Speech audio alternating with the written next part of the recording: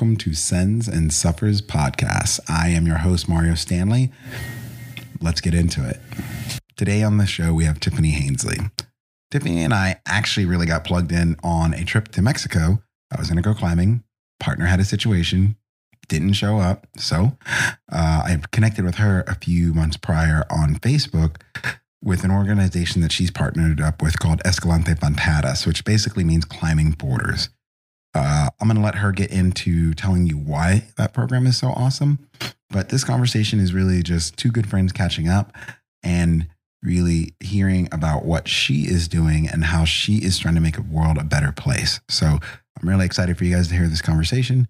There is a lot of knowledge dropped. So there's going to be pretty dense show notes. So feel free to dive in and do some homework. I'll see you guys on the other side. The whole point of Sends and Suffers, honestly, is I want to have conversations with my friends because I think I have awesome friends like you. You've got a lot of friends, Mario. Yeah, you know everybody. I wouldn't say I know everybody. I think I've just been around long enough to as I like to call the kids say I'm old for a climbing coach because I am the oldest climbing coach that works for us at Summit. You don't act like it. Good. You've got that youthful enthusiasm. You're like, oh my God, let's go do this thing. And I'm like, he's somewhere in his 20s, maybe? And I'm like, oh my gosh, I don't know. But I call myself a stegosaurus with the kids. And the kids are just like, oh, and I'm like, no, you don't understand. The stegosaurus was like T-Rex was way, way, way, way after me. Like way, way after me. I'm like a true dinosaur. And, but... in all reality, rock climbing is a young man's game if you're going to play at the real high end of it. I'm not saying I'm that old, but, I think I've been around for long enough and for myself. So that's what I would say. But Well, one side of the discipline is a young man or woman's game, right? Like bouldering is what we think of now these days as rock climbing, but really there's this whole evolution, this whole spectrum from bouldering to sport to trad to multi-pitch to alpine and then mixed, right? And then you can't put a young individual on a big mountain because they just don't have the mental fortitude experience. So I mean, that's true. I mean, unless that's what they were gunning from the very beginning, but right, I think they're raised that way. Yeah, I had a friend, one of my biggest mentors, actually. He started off being brought up the Grand Capucin in the Alps, and then later on became a really hard 14B sport climber, in his mid 20s, back when that was the hardest grade, and did the absolute opposite. But he's also young at heart. He's somebody who's just like you, super high energy, and it doesn't really matter what he does. But I think it's very much in the mind until it comes to bouldering. Yeah, bouldering is a young person's sport.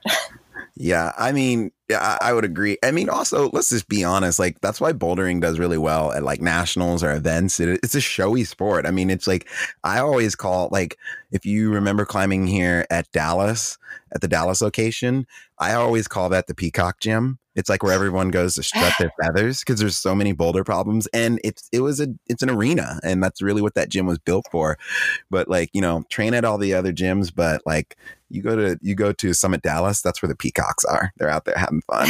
The boys are strutting their feathers, wearing lacy little tank tops. That's it. I mean, that's how I was raised, in one of those kind of in that atmosphere, I guess. So we started, right? Should I introduce myself? We're just going ham in this. Okay, yeah. So Tiffany, tell the world who you are. I guess how we know each other. Yeah, this was a great segue because I came across that whole spectrum. So I'm Tiffany Hensley.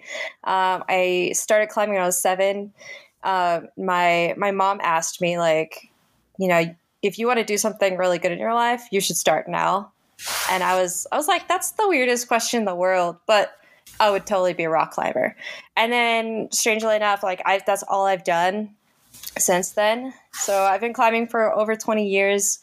I started off in a climbing gym, and was definitely kind of like a peacock. It was like you go to the gym and you don't go outside very much, or like I didn't, and you would just see the other climbers and be like, "Ooh, wow, he's like that person is a really good climber," and really showy. And then you'd want to emulate that, copy them, or like do your own thing.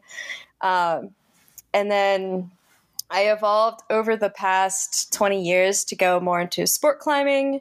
I was very competitive, and I was kind of like defined by that. That was my identity, was as like a peacock or like a greyhound that just like competes and doesn't do anything else. Okay, I like that. Yeah.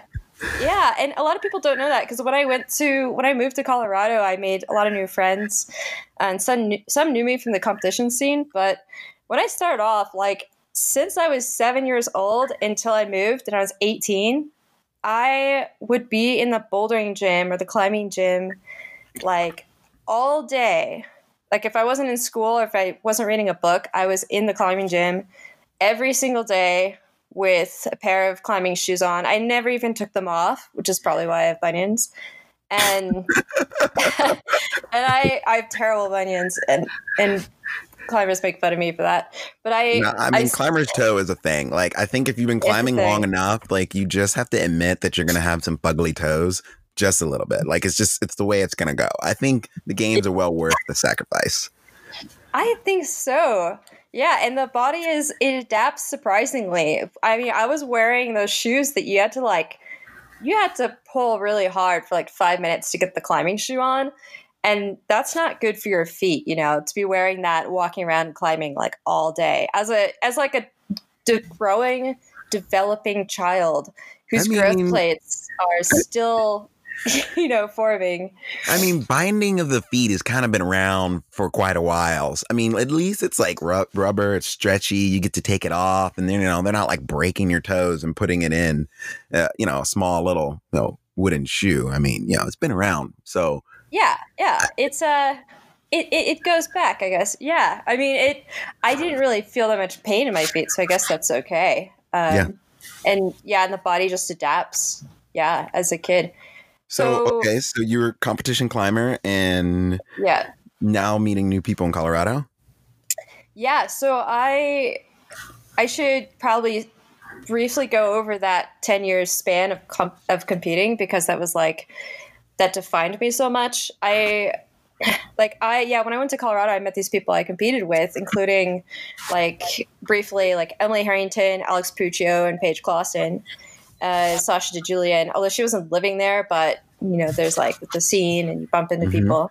But I had competed with them in like the World Cup in Vail. I don't remember if you ever went to the Vail Games, but there was always the IFSC Bouldering World Cup, and it was like the only one in the US. And we loved competing in it because the Europeans didn't want to pay the money to fly all the way over to the US and compete. They had all their own world circuit. And so like all the Americans would show up and like do pretty well and be all proud of ourselves. And then like if anybody from Europe came over and competed, we'd just get completely smashed.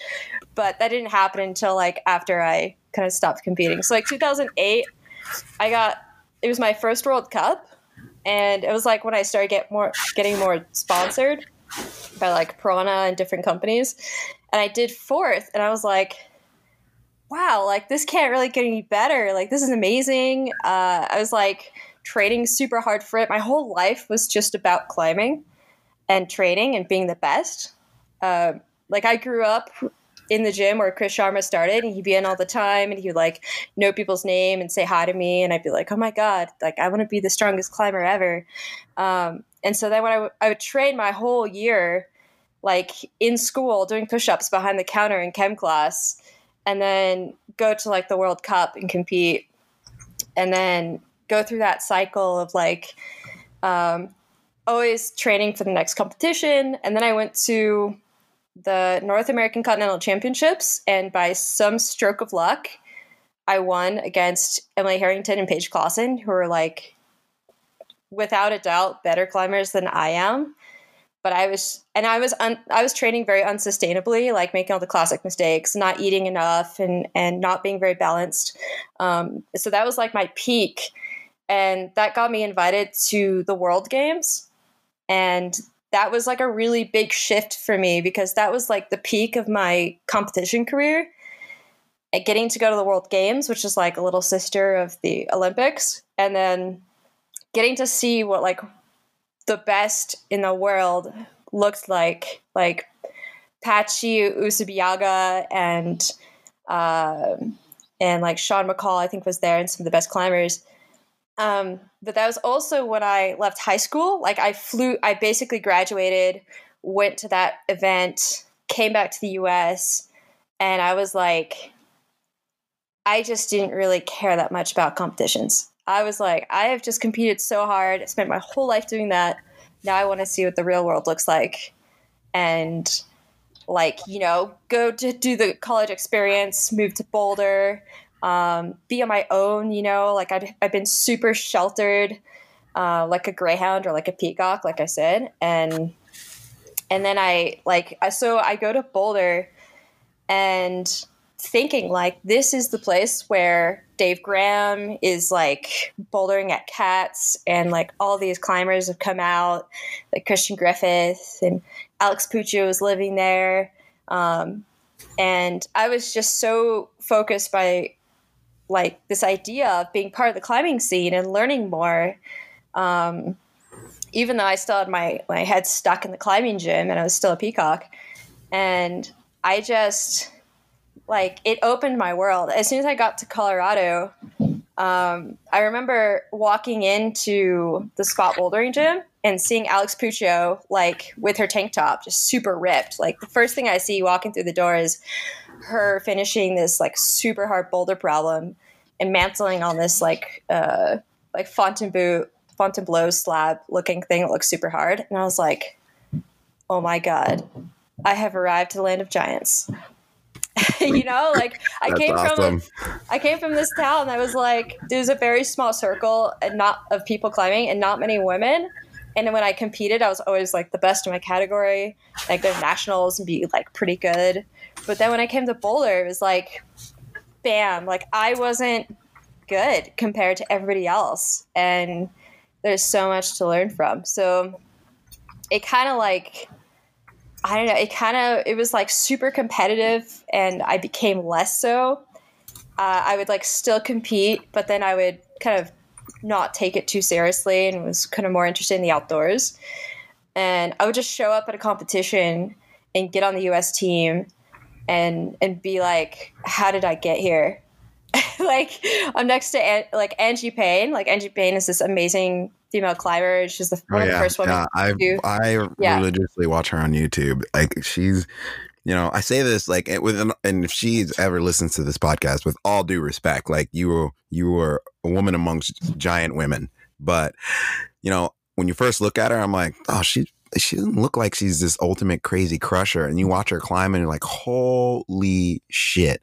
And that's like totally like the thing that happened with most men, I think, in general, looking at women climbing back then. Because this is like, I started watching her stuff years ago when she first started putting it up.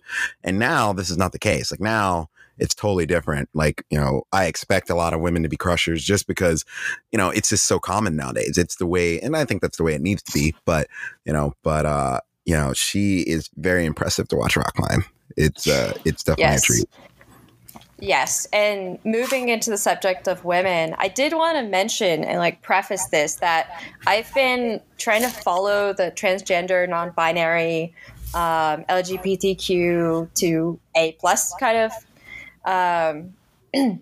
of progressive movement. And I do want to say, when I say her, she, his, him, those are people who have established their gender. And I associate myself as her, she. And I'm just learning this. So if I make any social gaffes or if I'm not being inclusive in my language, I just want to say, sorry, I'm learning. I had this really interesting experience. Have you heard of, do you know of Maricela Rosales? I know the name. Okay. Like when I'm talking during this podcast, I'm going to try to name drop as much as possible, like with these cool. people. I mean, who are, educate the audience. Yeah. I mean, like educate me and the audience. Yeah. Yeah, these people are just so much a part of like who I am. Like what I focus on is like trying to be an advocate for social justice, specifically for at-risk youth. But I mean, it shouldn't be limited. And I've also tried to like, as just a regular climber, kind of dirtbag, whatever, just try to like integrate that into my daily life. So Maricela Rosales actually, like if you know that I should explain, I have done a lot of work in Mexico, and I'll get to that. But I was really interested in like the Spanish speaking side of the climbing community and bringing resources that exist in the US for Spanish speakers to places like Mexico and Spanish speaking countries like Latin America. So I met Maricela through Merit Climbing when I was working with them as a team manager. And she was one of our athletes, ambassadors. And she's this amazing individual. She's currently a kind of advocate and figure for Latino Outdoors, which is an amazing organization. I've heard of them before. They're that is awesome. Actually, no, I do know never mind. I do know who you were talking about. I've met her at OR when OR was happening. Yeah. Okay. Yes. She's hard to miss. She's really loud and really funny and really like has an amazing personality. And I think she's definitely spoken in quite a few events as well. I've bumped into her all over the place. She was a part of Shift. I don't know if you've heard. Yep, I am. Shift, I know those guys. Yeah, Adventure for Conservation or something like that, or Conservation Through Adventure, which promotes emerging leaders in shifting the paradigm of the outdoor industry to be more progressive. Look that up. It's super cool. And so when I met her, she was like talking about her history and talking so passionately that I could tell that she was really digging. She digs deep. And so she just recently had an article come out talking about Latino outdoors in her own, more specifically her own history, but also being very sensitive to her language. And when she writes Latino Outdoors, now there's an X in Latino. I think that comes from like Kendry, what's his name? Kendry Ibram. How to Be Anti-Racist, that author. Also a great book. Oh, yeah. I have not read that book. Oh my gosh. This is what I recommend. Go to like Google Books and just read the preview. Just read the free sample. Because I know everybody's like trying to absorb things in little chunks these days, and they don't want to jump into buying the book. But I read a little bit of that when I had a brief conversation with her recently, and I was like, okay, I'm starting to get this. I think if everybody in the community just read the opening part that's free on Google Books or wherever, then it would give them a really good start to understanding like how our language is progressing to be more inclusive and more sensitive. So Maricela, actually, she's been a huge influence on me because of the way that she uses her own story and her personality to kind of be able to speak on these about social justice, about gender roles and gender inclusivity or non-binary people. I just had to name drop her. If you wanted to follow her, I can't remember her handle, but I'll look it up and put it in the show notes. So we'll make sure everybody has it.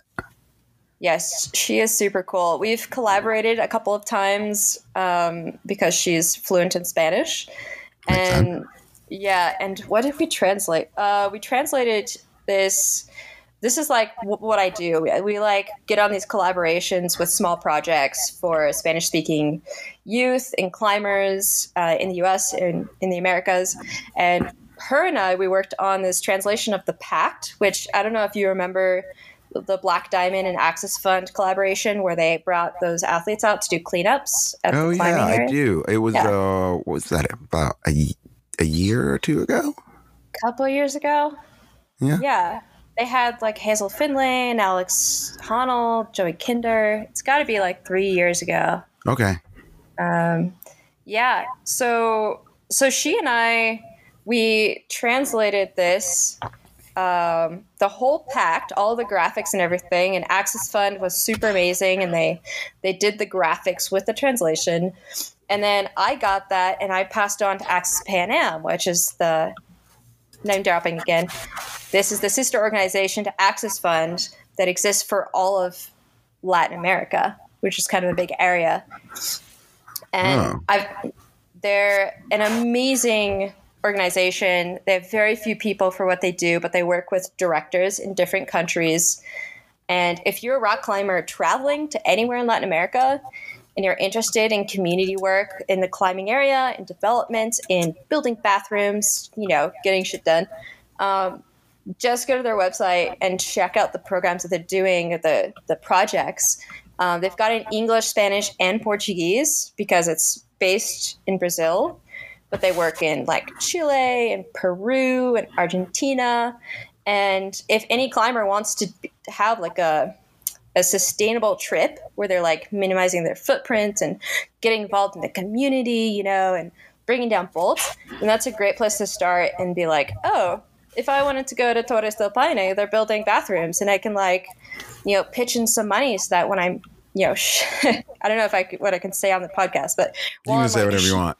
Okay. Well, I'm shitting in literally on Torres del Paine, I am also helping that project that's helping to keep it clean and having and doing good shit, and it feels good to do that, and that's my whole thing. That's what I love to do, to go down to these places and really get involved.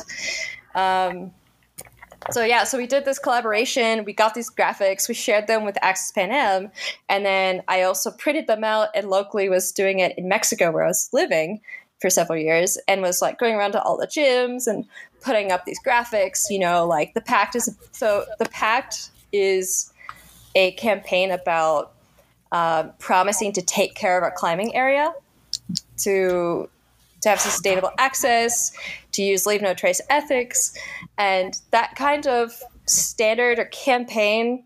We don't have the resources to do that in places like Mexico and a lot of other places in Latin America. And so something like that, Access Fund could just, grind it out, make the graphics, and we found a good translator, and then we throw it out to Access Pan Am and all these different networks, and then they've got something to work with. It's one more tool for them to be more sustainable in their community, because these communities don't have that many resources. So that was super cool. And I can talk more. I can talk more about Mexico. I can actually, real quick. Since I think you kind of hinted towards it, I don't think people know that you're fluent Spanish speaking. So I don't know if there's a little shout out or a message you want to give if anybody is Latino listening to this. So you can kind of just go for it. Go just have at it. They'd have to be bilingual because they'd have to get through 10, 15 minutes of this.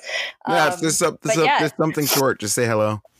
Yeah, to the kids in Escuela de Fronteras that I worked with and still work with, I can tell them that they are awesome and they inspire me, and that I'm really excited to bring them to the U.S. I'll just say that now. Hola, chicos de Escuela de Fronteras. No manches, estoy en este podcast y espero que están escuchando. Si no, les voy a mandar para que tienen que escuchar. Y me encanta conocer ustedes, me inspiran. Y espero que vienen a los Estados Unidos pronto. Y nos vemos pronto en México. Yeah, thank you. They're going to be so psyched to hear that. Be That's awesome. You're on so I don't know. Do you want to start with questions, or should I just jump into it? I do. I want to let you run with it, because I think it's also really important for people to kind of know what you're doing and everything. But I do want to back up to something that you said actually earlier when you were talking about your tenure and climbing stretch. And I think this is something that's important that I think will relate to, climbers just in general. But you said you were on top of the world when you took 4th place. And I think sometimes, and this is just coming from a coaching perspective, kind of talking about climbing again, that people get so wrapped up in ascend and so wrapped up in trying to get to the top of everything, that I think what they forget to embrace is the suffer, the training, everything that you're going for it, and getting to where you're getting. And so, that's just something that just stood out for me that you said. And I don't think people really, I don't think people enjoy where they are. And you just said that you did. So I'd like to hear a little bit about that. Okay, yeah, that's an interesting question. Yeah, so I think you're right, Mario, that my headspace where I was at was kind of like you said, I wasn't really enjoying where I was for the most part, and then I'd feel like I'm on top of the world briefly. But then I would actually, I'll be honest, I would go into a depression after these big events because everything I'd worked for was over. I had to start again. I didn't see the friends that I saw like once or twice a year because I would just train on my own or be reading a book, but otherwise I wouldn't see them.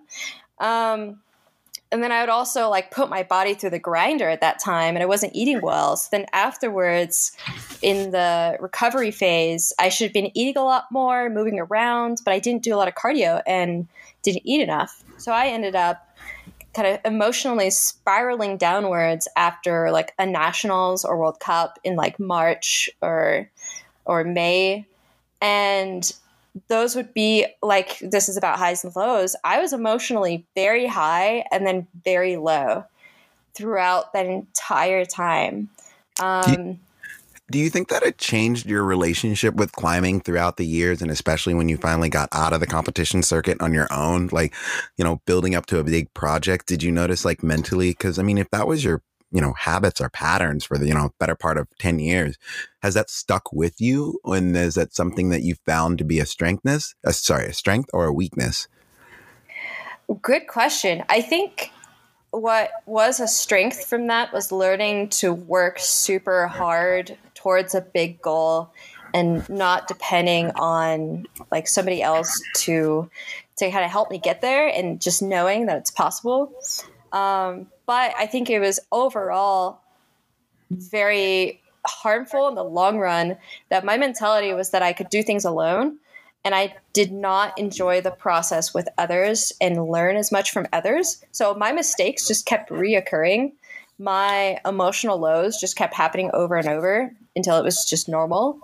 And like what I do now differently and what I realized is that I definitely got burned out on the competition scene because my worth was attached to how well I did.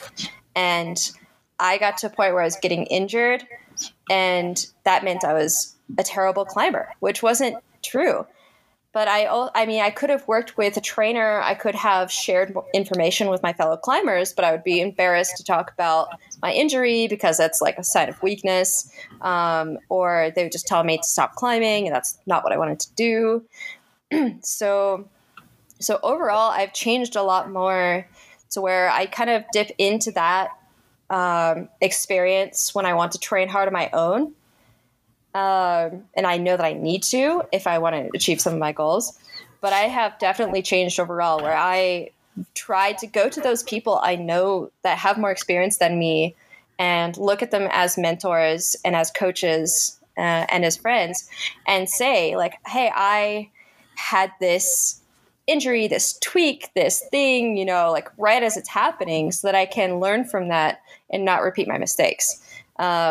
But also, like, I didn't talk about my mental and spiritual side. Like, there's a couple of great podcasts by climbing psychologists who talk about, like, the 4 legs of the table. You've got, like, strength training, mental training, and then there's, like, a psychological and spiritual side to it.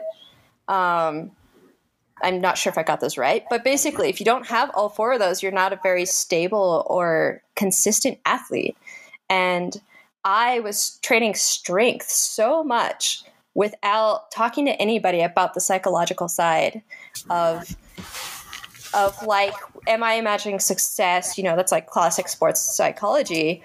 Or am I just throwing myself into this training and not like thinking about how to keep my spirits up and listen to my body and know it feels right to me in a more wholesome way.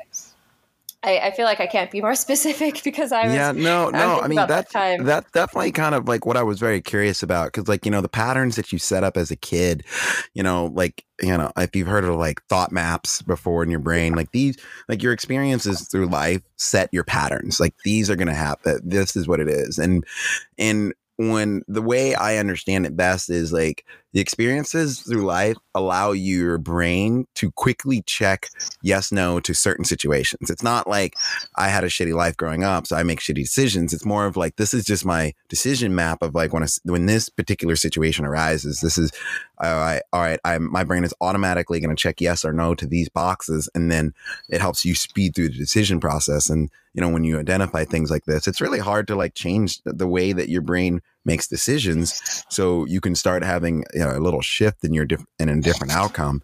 You know, so kind of segueing into another question that I have for you is, you know, you brought up a story about Alex Puccio, and you walked into the gym and you saw her, and you're just like, holy shit, giants among giants. Like, you know, you've reached the promised land. And I think a thing that's really funny is it's like, I would say around that same time, I don't know. What year was that, would you say, when you moved there? That was 2010. 2010. Wow. Okay. A decade ago. So yeah, I would say around that time, like, you know, I'd say for the climbing scene, that's right when like a lot of women, as you say, were like really stepping up. Women were really kind of like women were taking more charge of climbing and sending hard shit and doing that. They were just getting absolutely no recognition in any way, shape, or form, which is bullshit. Mm-hmm. But, you know, it was undeniable. Like at that point in time, like, you know, like this is undeniable. They're sending hard. They're doing great things. They're climbing great things, and they're doing great feats. And it reminds me of like guys in Texas. And I can't tell you how many times I've had the conversation in the gym where guys will be talking in a group, and then they will say something about a boulder. A girl even climbs it, or they talk about it, or they'll say, don't climb like a girl, or whatever. But it's happened, still happens now. And I can't tell you how many times I turn around and look at guys and I'm like, you know, like the best climber to ever come out of Texas is a woman. And they all look at me and they're like, who? And I say Alex Puccio. And the people who know who she is all look at this person, and they look at me, and this person who, yeah, they're new to climbing. They probably don't know. They're Gumby, or they come in from another sport that's just, you know, super, super male dominated. And they just have this like look, and I love it, because the moment that everybody else who is actually a rock climber looks at this person and they all look, they're immediately like, oh, there is something that I do not know. And I love it. And so, you know, how do you feel about this now? Like, I freaking love it. I think, you know, it's great. It's like everyone needs to rock climb. I understand that like some people have, you know, some people are like, you know, less people in rock climbing is better. Don't grease my holds. Don't do whatever. But I'm all for this. And I just want to know, like, what has been the biggest thing that you've noticed from the perspective of a woman? I mean, outside of this, more women being into the sport. Yeah, that's a great question, Mario. Because I've noticed a lot, just because I've been climbing for so long in the past, like over the past 20 years, I've noticed a lot more female climbers. But also there's a gender gap. I mean, if we want to recognize genders, there's a gender gap in different sports, right? And it gets, as the sport progresses and there's more acknowledgement and more encouragement for women in those sports, we learn that gap closes very quickly. And there's simply, I don't know what, well, we know why, because of marketing, because the demographic is majority, you know, if it's a male dominated sport, the demographic the marketing will target that, and you'll have a white male in all of the advertisements because they are doing the ice climbing and the hard this and that. But I would say that what I've noticed most of all is that the women who have set the standards aren't as widely recognized. And I think that's in part to our hesitation in taking the initiative to, you know, I don't want to say this the wrong way, but no, say it like it is. I mean, that's the beauty of this show. And podcast in general. Yeah. So we don't really want to and when I say we, I just mean some women in sports, people who identify as women, they just don't want to be selling themselves as much, or there just aren't as many. And those that are out there, we feel very, I'll talk from my own experience. I have felt very intimidated across the board. And I do have that drive that's like, I want to be the first woman to do this. I want to be, I want to show the boys up, which is really, it's a really great feeling when I go in. Especially if I can like kind of represent my like people who identify as women. But so, for example, if we look at the first woman to do 514, who was arguably maybe not Sasha DeJulian, but was a Spanish woman. That Spanish woman, she sent it like 20 years ago, and nobody in the U.S. could tell you about that. Remember, who is this? I don't even know who this is. Who is this? Yeah, so Spanish female climber. I'm typing this in first. Oh, I can hear it. No one cares. This is juicy. So let's give the goods. So Jesun Berekiartu Urrozola. She's, I'm pretty sure, from the eastern side and like Catalan maybe. She's known for being the first woman to climb 8C or 514B. 8C plus and 9A, which I believe that one has a slash grade like 14 CD, and 9A plus routes. So like this was, let's see, well, her birthday is close to mine. This was like back in, she was born in 72. Like 2002, she did the 14D Le Bain de Sang, the Bath of Blood, in Switzerland. Had its first ascent by Fred Nicole. It was the third 9A route in the world. And Holy I didn't shit. know about this, right? Like, stuff like that, I'm just like, why, you know? But what I understand is that, you know, if you are raised in a society that will tell you, go take the initiative, go make money, man, you know, like specifically because this is like between dudes, like go do that thing, you should, you know, be tough and good after it, then that society is encouraging that person, who are mostly men, to get those sponsorships, go give these presentations. It was boosting them up with confidence, which is something we should see as much on the side for women and people who don't identify with, who are non-binary. And we don't see that. And I did an interview with Mar Alvarez. She's also from Spain. She was the 5th woman to climb 9A. And she was a perfect example of this. She had 0 sponsors and 0. She was a firefighter. That was like her training. She built her own little home wall. And and she was the 5th woman to do 9A. And she did a little video for sponsorships. And she was like, okay, maybe, you know, I want to get paid for this. But then realized, like, it doesn't pay. For women, it just, the pay is such a big difference. And the companies did not want to take her on and give her what she was asking for, which would be like a reasonable amount for her to live as an athlete. And she stuck with her career, and she stopped climbing it. She hit 9A and she's like, all right, cool. Like, if I can't make money like this, I'm just going to do my own thing. Oh my gosh. So does she still rock climb? I'm pretty sure she does. Oh, hopefully, I found out about at least this. for the love of rock climbing. But that's like infuriating because, I mean, if you're that good and, you know, to a certain extent, especially back then, in my opinion, like climbing brands really only gave 2 shits about you if you climbed hard. And that was it. Like, climb hard grades, we can take cool pictures.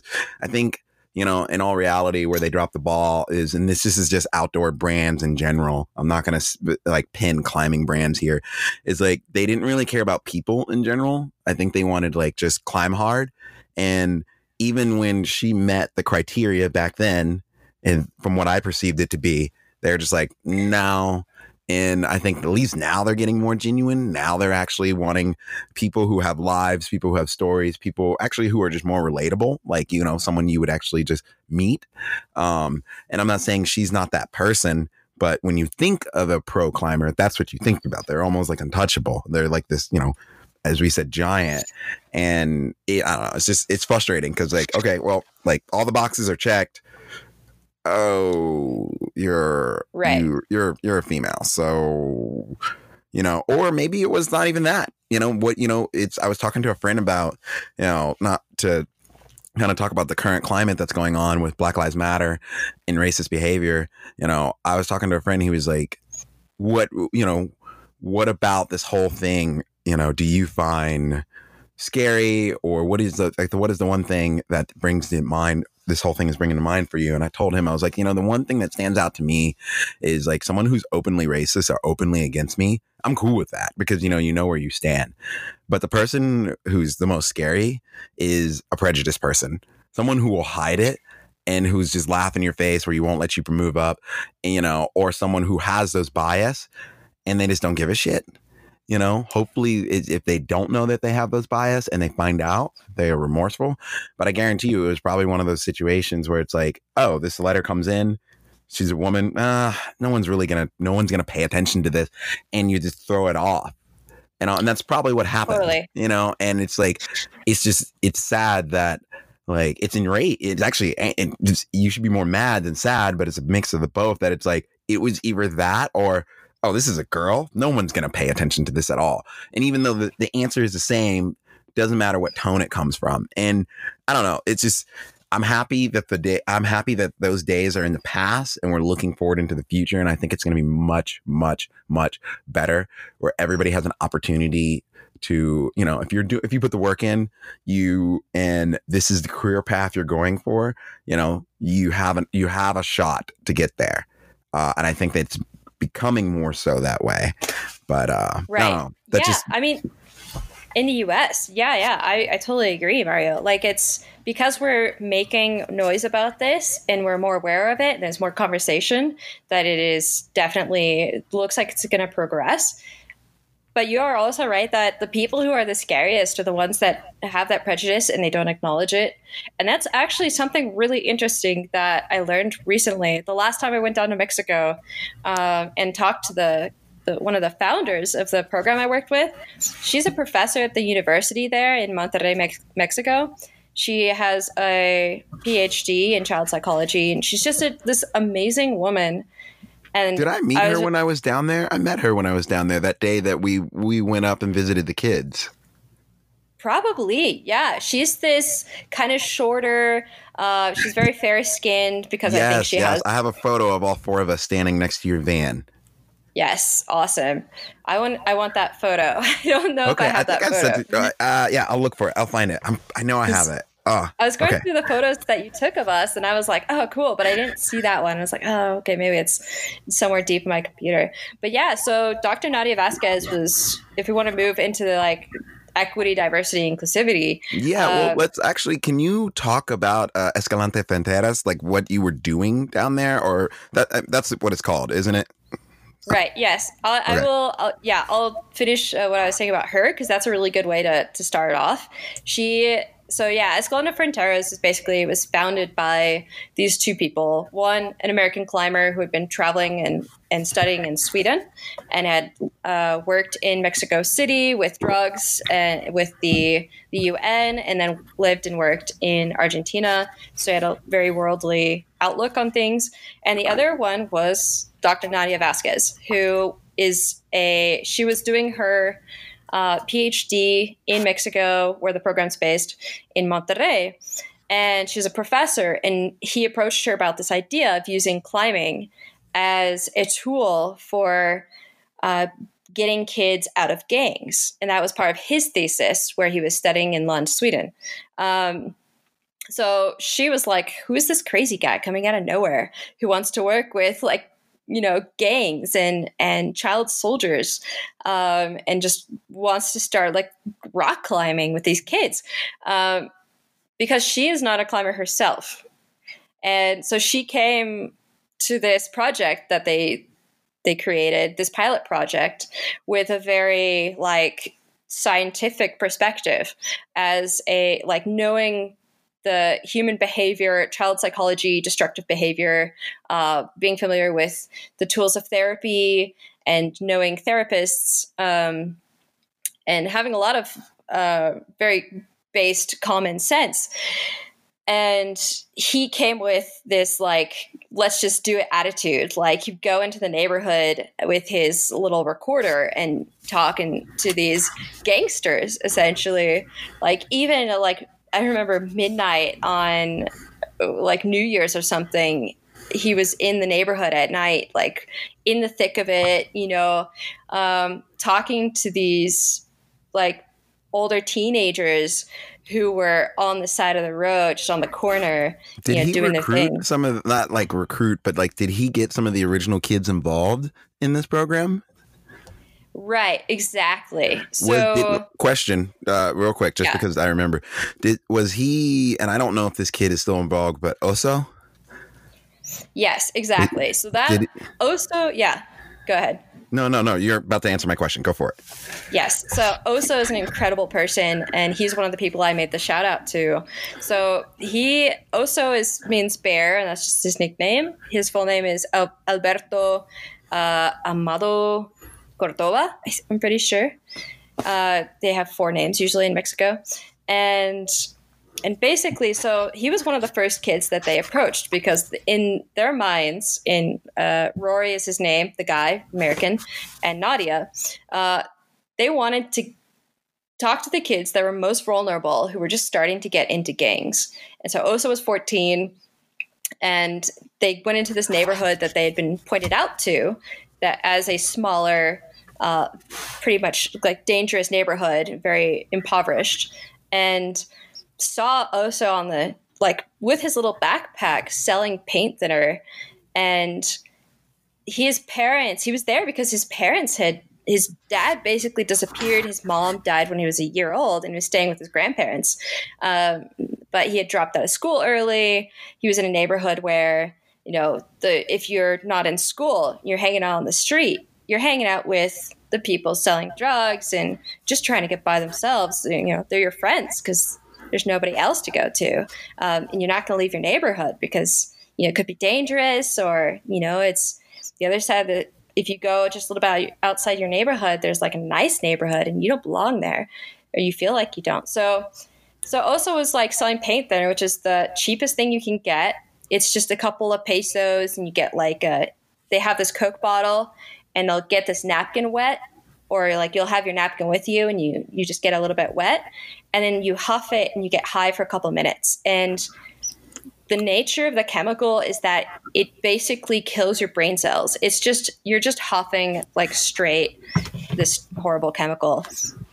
But that was the cheapest, most accessible thing because everybody in that neighborhood and their cousin worked in construction in non-skilled labor. So Oso's there, he's got his backpack, and he's just like slinging paint thinner to get by. And they're able to talk to him. And I don't know like the story, like all the details, but essentially they were like, yo, if you're sober, we can take you climbing. And that's what happened for like the first 6 months of the pilot project. They would go in and talk to Oso and his friends or his cousins and be like, okay, hey, like if you stay sober, if you're clear-minded, we'll take you out to your local area, La Huasteca. And which is beautiful, by the way. It's amazing. Yeah. So this area is like right next to the city. Like you're in the city, you go through this gate around this big rock fin, and boom, you're in this canyon with this epic 400-meter, like 900,000 foot wall in front of you. Yeah. So like to put perspective on that for like, because we're here in DFW and most people in Dallas are listening to this podcast. So imagine going from downtown to Plano and then having 2,000 foot walls, like just to climb around, sport climb. And is this like trad and sport, or is this kind of like adventure? It's a little bit of everything. It's definitely adventure climbing. Yeah, it's hard limestone, so it's technically you don't want to do a lot of trad, but given like the way that the old school climbers bolted it 60 years ago, 70 years ago, like they would just kind of do it mixed. Like they would put up a couple bolts where you had to, and then when it got super easy, you just run it out and you've got some trad gear with you and you'll plug it in just to like keep yourself safe. But the majority of it is when you walk in and you just see this massive canyon is just sport climbing. So it's very accessible. There's like everything from like class 4 ridge climbing, which is super sketch, to like 5'9". Yeah, because of the limestone, if you go up a ridge, there's blocks that you can just like throw off the side. And it can be really sharp. It's got this crazy texture where it's like bulletproof, but it looks like rain came down and just made these huge pockets. So the top of the rock can be as sharp as like a tooth or knife. So you can get into adventure climbing if you go anywhere off route, or if you go on any multi-pitch, if it's not sheer, or if you go up like the main face of Independencia, which we've done with the kids. It's like, yeah, you don't touch all the rocks, and it's sport climbing, but adventure climbing. So it's Nice. But yeah, it's got like hundreds, probably thousands of routes. It goes on for miles inside the canyon, and it's right there. So it's very accessible to the program. Yeah. So that's where, yeah. But that's just where I remember, like, actually, because obviously I do not speak Spanish. I wish I do. I'm doing my best on Duolingo. Nice. Awesome. Yeah, no, I've been like super excited about it. But like, I just remember spending time with Oso, and the little bit that we could communicate back and forth. I just, it was weird in a way, because it was my first time trying to talk to an adolescent with a huge language barrier, and not being an adolescent myself, being an adult. And it was the amount of genuineness in his voice and interest in me in general, and just kind of love for climbing, and then happy that I'm there. And I think that was the one thing that I remember him saying to me, that either you or the director, she translated for me, and he was just super happy that I was actually even there to come down. Yeah. And that was just what made me like super psyched. And I just like, he stands out so much, and I'll never forget just sitting in that canyon. We're in your van and you're like out there because you're trying to figure out where everybody is, and him and I are just like sitting in the back of your van. The doors are all open, and it's hot as hell, but we're just like trying to figure out and trying to have this conversation. And it was cool, and he was a real cool kid. And but it was at that moment where I was like, I don't want to be in this situation again and not be able to at least hear his thoughts and hear what's going on with him. Like, screw my story. I want to know what I want to know more about him. And in fact, yeah, actually, we had Sasha Turrentine just asked actually if she could do a piece on him for Alpinist. She was just kicking it around, but I realized that like Oso's story we have in Spanish, and we've translated like the basic to English, but his story is super interesting, and I want to hear that as well. And I really hope Alpinist chooses to go forward with that piece. I have an idea, but we'll talk about it after the show. Oh my God. Right, I want to do something. Okay. It just popped so many in my ideas, head. right? Yes. Yeah. All the things. Oh, all the things. So you were one of those people who went down and you experienced this, that these kids were, there's a huge language barrier. Even if you knew Spanish, they came from the lowest class in the city, from an area where like very common with slums, their language, it evolves to be its own. And so you almost create its own dialect. And that happens in like Rio de Janeiro too, where like they create their own dialect so that the cops don't understand them. And then so they've got their own code. But so like Oso, when you're trying to talk to him, he just knows like 500 words in his vocabulary, as opposed to like an educated person like Nadia, the founders, having like a couple thousand, like 15,000 words.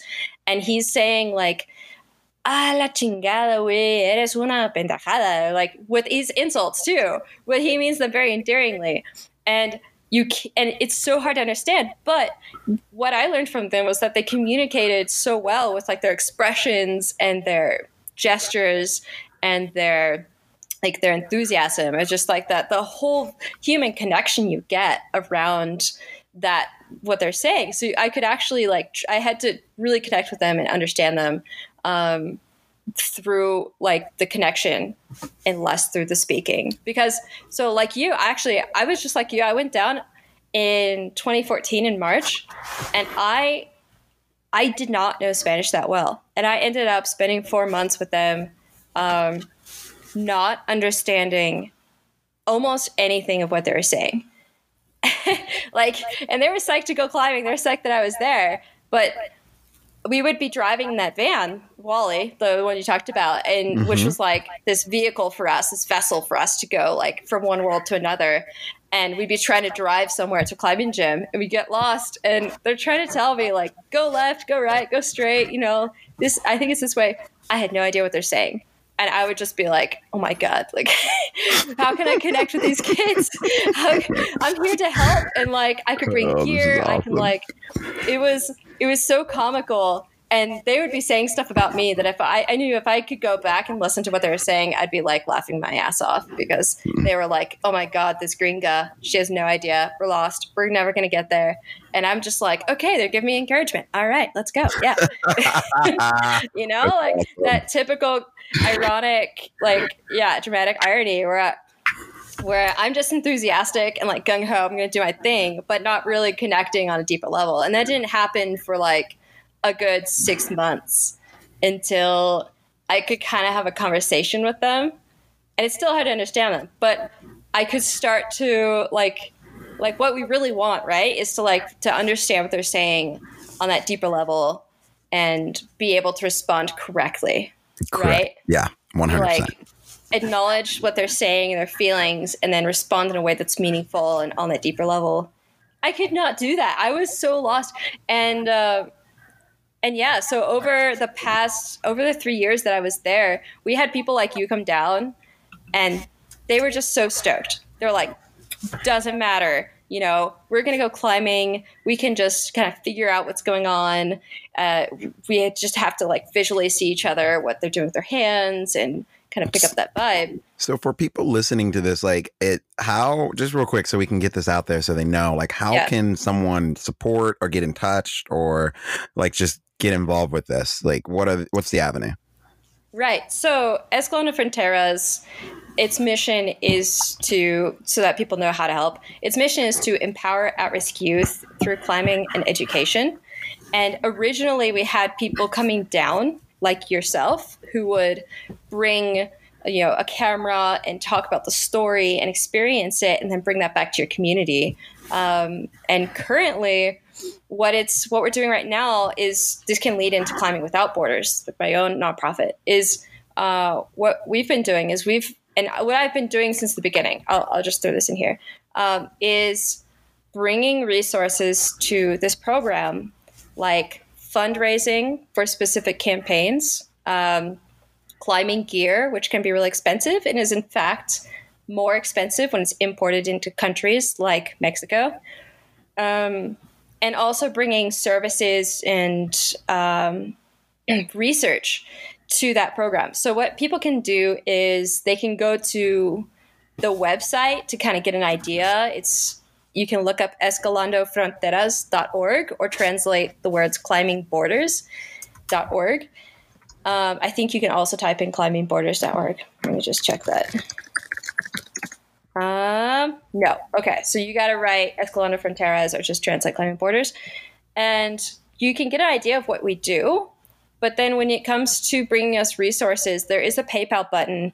But if people go to Climbing Without Borders, which is my nonprofit, which was named in tribute to working with them originally and now still working with them, we have a campaign up right now because during COVID, Nadia, who is now running everything, she and her husband, in fact, he's been helping her. He's now a director too. They adapted to the needs of this neighborhood they work with. And as they can't be climbing currently, all these families, when they went into the neighborhood, they said, well, we can't work and we live day to day. Like we go out on the street with our corn, our dolls, our, candy, whatever, and we sell that on the street. And they've got the baby wrapped up on their back, and they've got their kids doing the same thing, running around the highway, in the sun, with all the heinous pollution. And they go back and use that money to buy food. And they could not, because COVID, Monterrey, Mexico was kind of in a stay-at-home lockdown phase. People did not want to just, talk to a stranger and get whatever from them out of their car, like from their window. So they started a campaign, and it's on our website, climbingwithoutborders.com, and it's got a video, and it's explaining the situation and has some video of them talking about their situation. And we have the progress of how many people we've helped. So essentially, we're receiving donations of $1 or more to pay for food, to feed those families and those individuals that are vulnerable during lockdown, during the time where they can't get the food to survive. So that's one way that people can help. And even just $1 pays for like food for an individual for a day, which is pretty big. Like $1 feeds one person per day. Yeah. And the peso's getting really weak. So it's like just like $1 is worth so much more. Okay. And then, and so we've got the whole campaign there. We've got like, if they want to learn more about the program, I put the documentary, which is there. It's 18 minutes, and it was made and circulated in major cinemas in Mexico, and then translated for film festivals. And then I've got there, like, you can also follow Escalona Fronteras on Instagram and Facebook, and I have those links there. Perfect. Along with their website. Yeah, we'll share those in the show notes. Cool.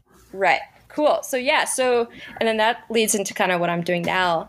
So I worked with Escalona Fronteras for 3 years, and then when everything was kind of sustainable, I left to help remotely while I was still like doing my own thing, and established a nonprofit in the US that is a 501c3, and it's super cool. It's like it's basically taking what we were doing for that one program, which was collecting donations, collecting gear, collecting resources and volunteers and everything, and registering it in the US so that we can give tax-deductible receipts, so that we can increase what's coming in. We have like a warehouse in this gear store that we can house all the stuff and sort it. And we primarily work with Escalona Fronteras in learning how to help these programs and creating resources so that we can help other programs just like them. And so on our website, you'll see the first campaign, which is what we have currently going on, and where we've raised $2,000 for, or $2,500 for Escalona Fronteras to feed families. Nice. And then, if you scroll down, it'll show our impact from when we first started working with them, bringing in gear and kind of working with other programs. And so I founded this with the help of the community. Like, I could not have done it alone. I'm just like a dirtbag rock climber, and I didn't even speak Spanish when I went down there. I just had to learn everything as I went. And then like a lot of people have volunteered, helped out. Like we had 2 high school students make this thing actually get registered. They're from Carbondale. They came down to help Escalona Fronteras, and I was like, kids, I want to make this in the US. I don't know how to do it. Registration fees are like $250. Let's just try to raise that much money and figure out how to do this. And they did that. They helped me with that. They did a lot of things for that's Escalona awesome. Fronteras. Who are they? Yeah. Blake, Flynn Blake. Oh shoot, I don't want to get his name wrong. And Tasha. Okay, that's awesome. They're super cool kids. They're like, I've met the coolest people, like yourself, come down to volunteer with the program. They just had a couple weeks where their senior project for high school was to come help out, and I was like, perfect. I can do the paperwork, and you can come check out, the program. They came down, and we had the coolest program. We sat in one of the cafes in one of the nearby climbing areas, El Salto, which is like world famous limestone. World class. Yeah. It's such a sleeper. I hope. Yeah. So if anybody's listening, don't go to El Salto. It's terrible. Don't climb there. Don't go there. It's just so bad. It's just that place. I'm in love. Like literally, I cannot wait to get back there. The place is beautiful climbing. Right. I've traveled to a lot of places, and I very seriously considered living there. It's like a limestone paradise of sport climbing. Absolutely. It has, it has this roof with big stalactites called Cueva de Cumbia. You didn't get to see. No, but it's I just did not. like But you Thailand. told me about Oh it. my god. Oh my god. It's like this horizontal roof with massive stalactites that you can't even wrap your arms around. So, Anyways. like, for people listening, imagine, Reimer's Ranch, but like with real rock climbing walls that are actually tall. And when you go into sex caves, but like just this thing big enough probably to fit a couple houses in. And that's basically what this cave is with tufas. And then the whole mountain range is just like covered with them. I remember when we were there driving up, I'm sitting there looking at all these ranges away, and I'm like, there has to be climbing over there. And you were like, oh, there probably is, but it's too much work to get all the way over there. I'm like, says who? And these walls look amazing. But I agreed with you. I was like, I remember asking you, trying to get information. I was like, how much does it cost to like buy a house here? And just, I mean, I know they'll call me a gringo, but I don't give two shits. I would like to be here. And that place is amazing. Yeah. But what is the actual campground that's there? There is a place if people decide to go. Like, there's a place I know that you're supposed to stay, and I don't know that information. Right. Well, there's a couple of places. It's changed a lot. Like it can be very unstable. That area specifically is really. It was like a rural mountain town before people started moving in there. So if you wanted like papers to a property, they didn't exist. You had to make them. You had to talk to the guy who's trying to sell it, who has two other brothers they shares with, and then you talk to the whole community to make sure they're all on the same page. And it's getting better. Climbers have bought land. So, like, if I'm going to go there and climb, though, like, is there a particular campground, or you're saying there's like a lot of places that are popped up? Right. So, well, it's interesting. So now the easiest place to really talk to, like they speak English as well, is Rock Camp, which is a campground with like a slack line and lots of space. They might have like 50 people there at once. But really nice bathrooms and showers. And I think they're done with their room that they built. So they rent out a room. And they have a nice kitchen, which I think they've been using to make food. And for a while, they're making really good pizzas. But that's been like the most developed climber central place. And then there's another place as well. But I'm not too sure if it's still there. So basically Rock Camp. Like if you look it up on Google, you can find it. And then when you get your Uber taxi, Uber it up to the town and then taxi your way up to this tiny little rural town, you can walk down the road to almost all the way through town. And then you'll see a little sign that's on the right side that says Rock Camp. Oh, nice. And it's right around the corner. Yeah. Awesome. Yeah. So, I mean, apart from that, there are cabins. It's been growing like crazy. There's a bunch of cabins. Like they look like chalets, like log cabins, which is really strange. I remember that. We passed by them on the way up. I remember seeing that, actually. I was really surprised because it was just like out of nowhere, there's these random log cabins. And it's like, yeah, I remember that being very odd. Yes, there's a lot of international influence because this is close to this industrial monster city of Monterey. Mm-hmm. And so there's a lot of international business there from all the mining and minerals and manufacturing. And so you go up and you find like these German looking little or like Spanish influenced or like Swiss influenced like little cabins that are being built really quickly. So yeah, if you did search El Salto and then camping, you'll find a lot of different places. And some of them are really expensive per night. It'll be like $50. And you're like, what the heck? Like this used to be like $5 a couple years ago. But once you get in there, or if you speak Spanish, you can go to different places and say, hey, is there a cheaper option? So you can haggle a little bit. Yeah, you can kind of... Yeah, like and then Kika's is also pretty popular as far as renting rooms. It's the store, and the woman who runs it is like the matriarch of the whole place. She's this amazing old woman. Her whole family surrounds her, and the women are all working and controlling everything. It's super cool. That's and awesome. they've got a couple of rooms. Yeah. And their camping, actually their camping is what I prefer. I was trying to think of it, but I couldn't. Basically, they have their store, and then in the back, they've got like a communal kitchen, and on the side, they have camping. There's not as much space, and it can be a little bit louder at night. Like Yeah, the but locals like. in my opinion, if you're not camping with earplugs, then you're making a rookie mistake. So that's just me. Oh yeah.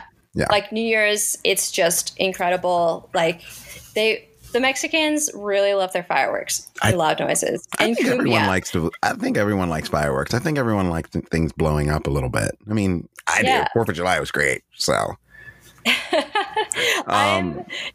But I mean, you will get like parties that go late into the night, until like 4 a.m., 5 a.m. with, because of a wedding or and they drink. There's a huge drinking problem. So you get there and you might not be able to sleep if you don't have earplugs. Okay. Yeah. Fair enough. For sure. So I have a quick question. I kind of want to backtrack to like you moving into Colorado. So like this is where you are now currently living. Yeah. And so like, what are you, before we got started here, we were talking briefly about like your current adventures and current things that you're doing now. And so I guess like, is it, what inspires you now? Like you came from competition rock climbing, you've done trad, you've done sport, you've done everything right now. So like, is there anything that you kind of have your sights set on that you're trying to either learn or do, or something that you're kind of going for? Because luckily during this pandemic, you are in the one place that every rock climber wishes they were at that is not in Colorado.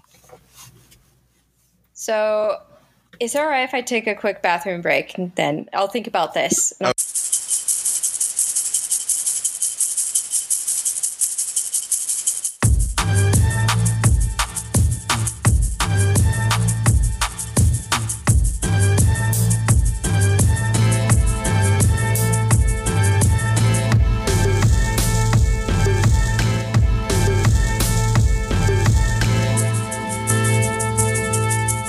Hey there, boys and girls. I want to thank you guys for listening. I really appreciate you guys taking your time to listen to my show. I'm still new at this. I'm learning tips and tricks. So yeah, thank you guys for being here. I want to take a moment to thank my sponsors, Beyond Clothing. These guys outfit me for all my adventures, all my gear. And I'm not just saying this. I think their clothes is amazingly superior and ahead of everyone else. And most importantly, they're a small company, so they actually listen to your own feedback. If you guys get a chance, check them out. Go to beyondclothing.com. If you decide to buy anything, please use the promo code always ready. Once again, that is always ready. Just type that in and you save a little money, and I donate the money to good things. So appreciate you guys, and check out the next episode because we're jumping right back in it.